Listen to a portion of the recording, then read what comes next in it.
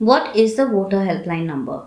The National, State and District Contact Center toll-free number is 1950 and is operational between 8 am and 8 pm both in Hindi and English.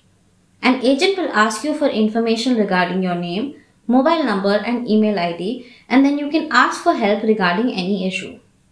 You can ask for any information that you require about voting or voter ID card. File a complaint over the phone, which they will register and they will give you the complaint ID number over the phone. You can use this number to follow up with your complaint. Ask for suggestions or feedback regarding any issue that you face or know of. You can even contact the Chief Electoral Officer of your area to get more information or help to navigate through the processes. The number of the Chief Electoral Officer at Delhi is 1800 111 400. There is a voter helpline app that you can use also.